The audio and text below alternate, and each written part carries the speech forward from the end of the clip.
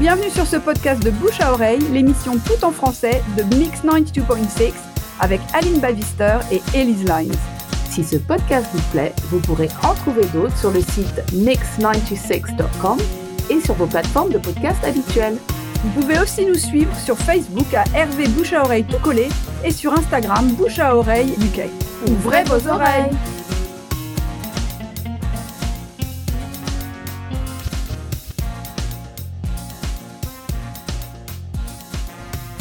If you've just tuned in, you're listening to Bouche à Oreille on Mix 92.6 with Aline Bavister and Elise Lines, and it's all in French. Vous écoutez Bouche à Oreille, l'émission tout en français de Mix 92.6 avec Aline Bavister et Elise Lines. Et maintenant, il est l'heure de retrouver Martin Clavier, notre expert en expression française, qui va nous parler cette fois de chiens et de chats. Bonsoir Martin. Bonsoir. Alors, les chiens et les chats, c'est tout un programme. Oui, je me suis penché sur les expressions et les citations qui parlent des chiens et des chats. Mm-hmm. Alors, bien sûr, il y a ceux qui préfèrent les chats aux chiens ou l'inverse. Jean Cocteau disait « Si je préfère les chats aux chiens, c'est parce qu'il n'y a pas de chat policier ». C'est vrai qu'on a une expression en français, appeler un chat un chat. Ouais. Et Stéphane de Groot, un humoriste, rajoutait si on appelle un chat un chien, ça peut lui miner le moral. Et puis évidemment, il y a toujours Shakespeare qui a parlé de ça. Le chat peut miauler, le chien aura sa revanche. C'est dans Hamlet, ça. Mm-hmm. Et puis, on se souvient aussi de Molière dans l'École des femmes, quand la jeune Agnès, son maître lui demande s'il y a rien de nouveau, et elle répond « Le petit chat est mort ». Oui. Comprenne qui pourra. C'est comme les petits oiseaux qui s'envolent des cages ouvertes dans les peintures classiques. C'est ça. Le petit oiseau s'en va, le chat est mort. C'est ça. Il me semble que c'était la première apparition d'Isabelle Adjani au théâtre. Je crois que c'est c'était la phrase qu'elle avait. C'est ça, ouais. Pour jouer le rôle d'Agnès quand elle avait 16 ans. C'est ça. Alors, j'ai retrouvé aussi une citation de Baudelaire. L'enfant est turbulent, égoïste, sans douceur et sans patience, et il ne peut même pas, comme le pur animal, comme le chien et le chat, servir de confident aux douleurs solitaires. Ah, c'est dur ça. Oui, c'est dur pour les petits enfants. Un petit enfant à qui on expliquait que le chat en anglais ça se disait 4 et il demande le chien ça se dit 5. Bon, ça c'est une plaisanterie bien française. C'est vrai. Alors, Winston Churchill, lui, il avait dit « Le chien lève vers vous des yeux implorants et le chat vous regarde de haut. » Mais il ajoutait « Parlez-moi du cochon, le cochon, lui, vous regarde droit dans les yeux, d'égal à égal. » Alors, on ne sait pas à propos de qui il avait dû dire ça, mais... Oui, on sent qu'il y a du vécu derrière. Il y a du vécu. Alors, Michel Tournier, un écrivain français, là, le chat semble mettre un point d'honneur à ne servir à rien. Ce qui ne l'empêche pas de revendiquer au foyer une place meilleure que celle du chien. Il est un ornement, un luxe. C'est le rôle du chat. Je serais plutôt d'accord. Moi, je préfère largement les chiens aux chats. Et la phrase que j'ai trouvée après, c'est quelqu'un qui fait remarquer que quand le chien saute sur votre lit, c'est qu'il adore votre compagnie. Mm-hmm. Quand c'est un chat qui saute sur votre lit, c'est qu'il adore votre lit. Alors, à la basilique Saint-Denis, vous savez où il y a les tombes des rois de France, le chien est un symbole féminin et gardien. Il symbolise la fidélité au souverain et au royaume, mais aussi surtout la fidélité à la foi. Il y a des chiens souvent sur les pierres, les gisants. Un chien est aussi le guide dans le royaume des morts. On le trouve par exemple au pied des gisants. Quand il tient un os entre ses pattes, c'est que le corps se trouve sous le gisant.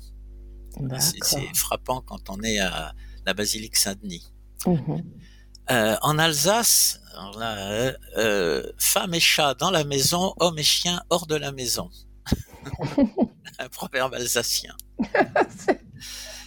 C'est dur en hiver, je pense, hein, quand même. Bah oui, pour les hommes et les chiens. Oui.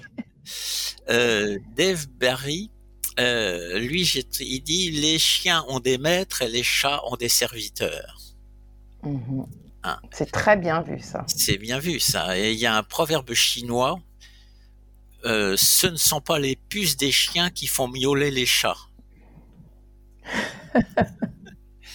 Alors, je me suis penché aussi sur le problème du chat noir. Hein. On se souvient que dans les Schtroumpfs, il y a le chat de Gargamel qui s'appelle Azraël, oui, qui est un chat noir et qui essaie toujours d'attraper du Schtroumpf, de manger du Schtroumpf. C'est vrai.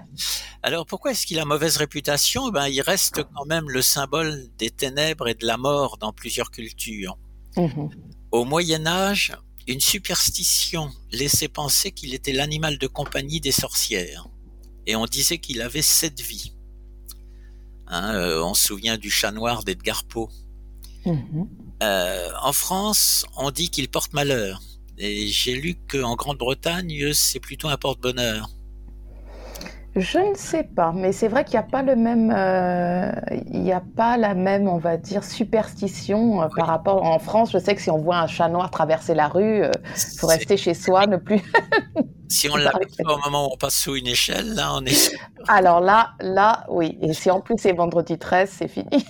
Alors que là, j'ai lu ça qu'en Angleterre, à la campagne, quand un chat rentre dans une maison, on dit qu'il apporte la prospérité et aux jeunes filles de nombreux amoureux. Et j'ai même découvert qu'il y a une journée mondiale des chats noirs le 17 août. Alors sinon, que dire du chat à 9 queues ? Le chat à 9 queues, c'était un fouet, instrument de torture. Et j'ai vu que dans l'armée britannique de terre, quand quelqu'un fautait, on utilisait le cat o' nine tails, le chat à 9 queues, pour le fouetter. Jusqu'en 1870. Son usage a été interdit à partir de 1870. C'est quand même tard pour l'interdire. Mais il faut dire que les châtiments corporels sur les enfants en Angleterre, ça a été interdit beaucoup plus tard. C'est vrai.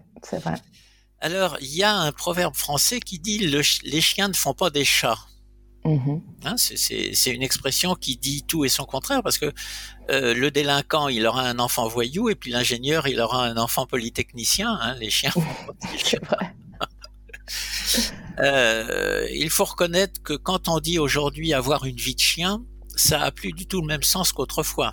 Il y a bien des SDF qui aimeraient avoir une vie de chien avec un petit manteau, des pâtés variés, des visites de vétérinaire, des colliers anti-puces. C'est vrai. La vie de chien, c'est plus ce que c'était. Et puis, il y a une expression, donner sa langue au chat.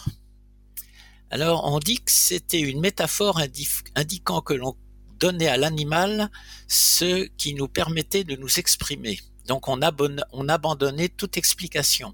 Et George Sand notait déjà, quand on met quelque chose dans l'oreille d'un chat, c'est lui confier un secret. On est sûr qu'il ne répétera pas. C'est ça. Et puis, pourquoi est-ce qu'on dit avoir un chat dans la gorge ? Alors, le chat dans la gorge, apparemment, ça vient du 19e siècle où un maton, M-A-T-O-N, c'était un amas de fibres ou de poils, et de maton, on est passé à matou. Voilà, c'est ce que j'ai trouvé comme explication. Sans compter que la nuit, tous les chats sont gris. C'est vrai. Et puis, bon, j'en ai trouvé d'autres. Acheter chat en poche, c'est acheter sans y regarder, sans vérifier. Quand il n'y a personne, il n'y a pas un chat. Ouais. Une toilette rapide, c'est une toilette de chat. Et quand on veut s'amuser entre enfants, on joue au chat et à la souris. Ça donne Titi et Grominet en version ça animé. Et puis quand on s'entend pas, on s'entend comme chien et chat. Quand on a du caractère, on a du chien. Et c'est vrai. Quand on utilise mal ce qui est à notre disposition, on dit écoute, c'est pas fait pour les chiens. Sans compter dans le journal la rubrique des chiens écrasés. Bon, il n'y en a pas beaucoup, mais on appelle ça comme ça. Et quand on dort en chien de fusil. Hein, le corps a la forme d'un S, comme la pièce d'un fusil du même nom qui servait à serrer le silex entre les mâchoires avant la percussion. Hein, c'était ça, dormir avec le corps en S, comme la pièce du fusil. Et puis, quand on a de la mémoire, on garde un chien de sa chienne. Après, on se regarde en chien de faïence. Mm-hmm. Et puis, quand on tombe mal, on arrive comme un chien dans un jeu de quilles. Alors, il y en a, j'ai trouvé encore une qui me plaît bien. Moi, on n'attache pas ses chiens avec des saucisses. Ah, je connaissais pas celle-là. Un peu de bon sens. Et puis, on peut se faire des langues de chat pour le time. Hein. Alors qu'il est, on est entre chien et loup. Hein, il suffit de regarder par la fenêtre, va falloir s'arrêter. Et comme on dit, on arrête de chatter. Hein, faire un chat. En français, ça marche mieux parce que c'est un chat, mais en anglais, c'est ça. Voilà, donc on arrête de chatter pour ce soir. Merci beaucoup, Martin. Quel tour magnifique des expressions avec les chiens et les chats. À la prochaine. Au revoir. À la prochaine.